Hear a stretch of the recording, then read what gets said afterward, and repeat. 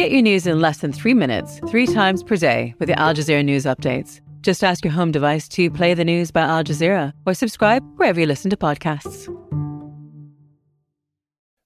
Where are you, Kate, and what do your immediate surroundings look like?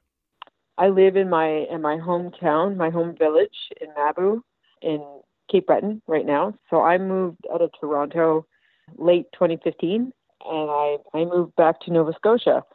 My husband and I, we bought a farm property last October.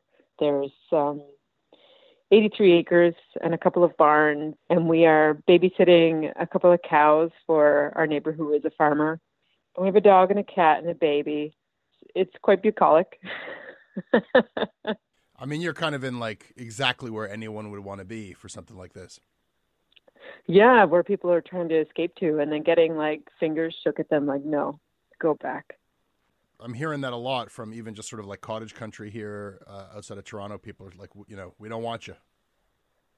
Yeah, and for good reason. I mean, if things got bad here, we do have only a limited amount of health resources, and we are far away from some major medical centers. Like when I gave birth, we had to drive an hour and a half to the hospital to do it in the middle of the night. Mm-hmm.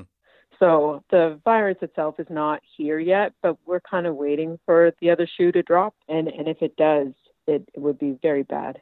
And that's the worry in these small places. Yeah, I think that there was like the usual reflex of city versus towny, like, but then it's like, no, there's practical, like the infrastructure just can't handle it. So, Definitely. Yeah.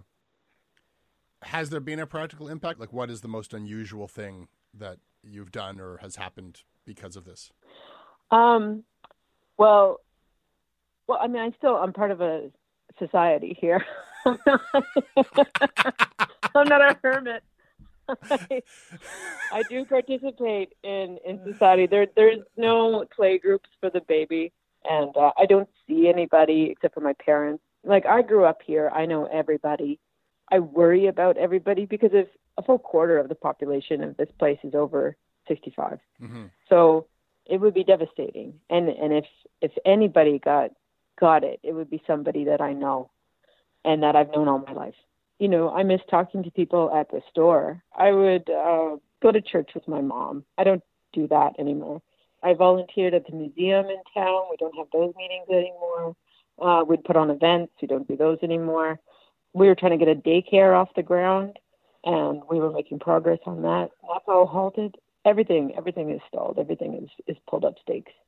What, if you had to name something, has been your most selfish thought or deed during this ordeal? I think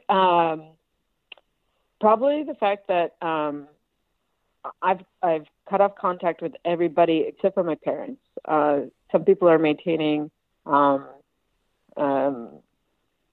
total social isolation, but we have with everybody except for my mom and dad. I still see them.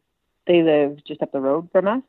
And I guess we could just like make our house totally cut off from everybody, but I can't. I consider our household, I guess, myself and my husband and baby and my mom and dad. They're the only ones that we see, and vice versa. I couldn't do it, man. Mm-hmm. If things change, we might have to cut off contact with them. But for now, I guess it is a selfish thing that I have not done that yet because I just can't.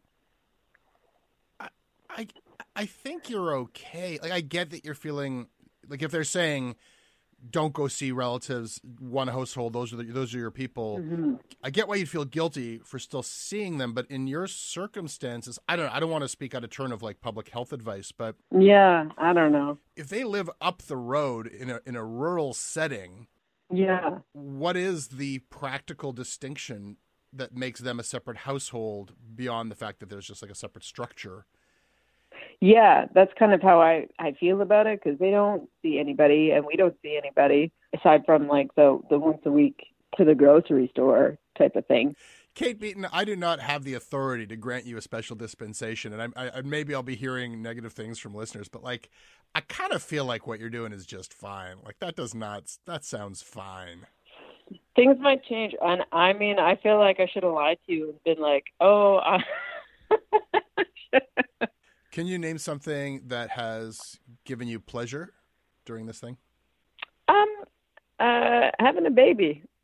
Honestly, I see a lot of memes going around where it's like isolation with kids, isolation without kids, and the people without kids are always like reading War and Peace with a glass of wine and making art and stuff, and the people with kids are always like covered in blood. But she's great. Every day she is doing something new, and even though I'm trying to get work done, I'm working on a graphic novel, and she's constantly under my foot, and she's always trying to like break the printer, and she's trying to open the door for the room where I'm in, and she never stops, ever. At the same time, this is my first child, and everything she does is amazing. Yeah. I'm realizing as I talk to you, like, my point of reference is like, I don't have one. There's nothing in my 42 years on this planet that kind of feels remotely analogous to this. And you know, that's what a lot of people have expressed to me, is that we don't have a map for this.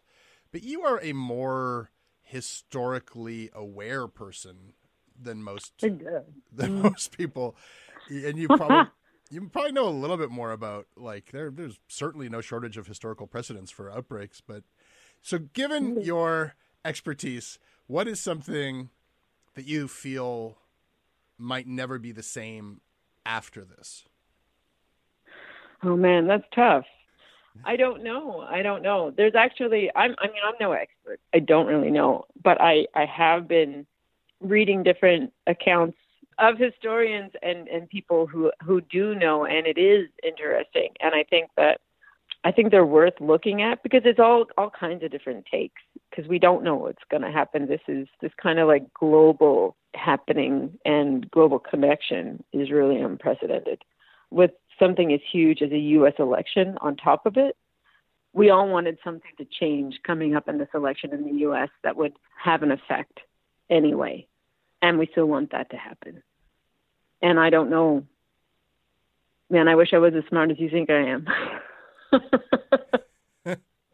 I've seen a lot of takes, people like comparing it to like the plague in medieval times and stuff. And it's just not really comparable. You're going to have to edit this whole thing out, man. I think you're just trying to figure it out like everybody. Like I am. I just don't want to. I don't want to fuck it up. I don't want to say that I know what's going to happen, because I don't. Mm-hmm. And I want, Bernie Sanders dropped out yesterday, and I believed in that guy. Mm-hmm. And I'm so bummed, to be honest with you. But I don't want to talk about being bummed, because it's not super helpful. I still want to talk about the things that we can do instead of the things that we can't do, because we've got to do something. It's time for a big change, and we all know it. And when this is over and we're able to leave our houses, we've got to make some moves. We've got to make some real changes.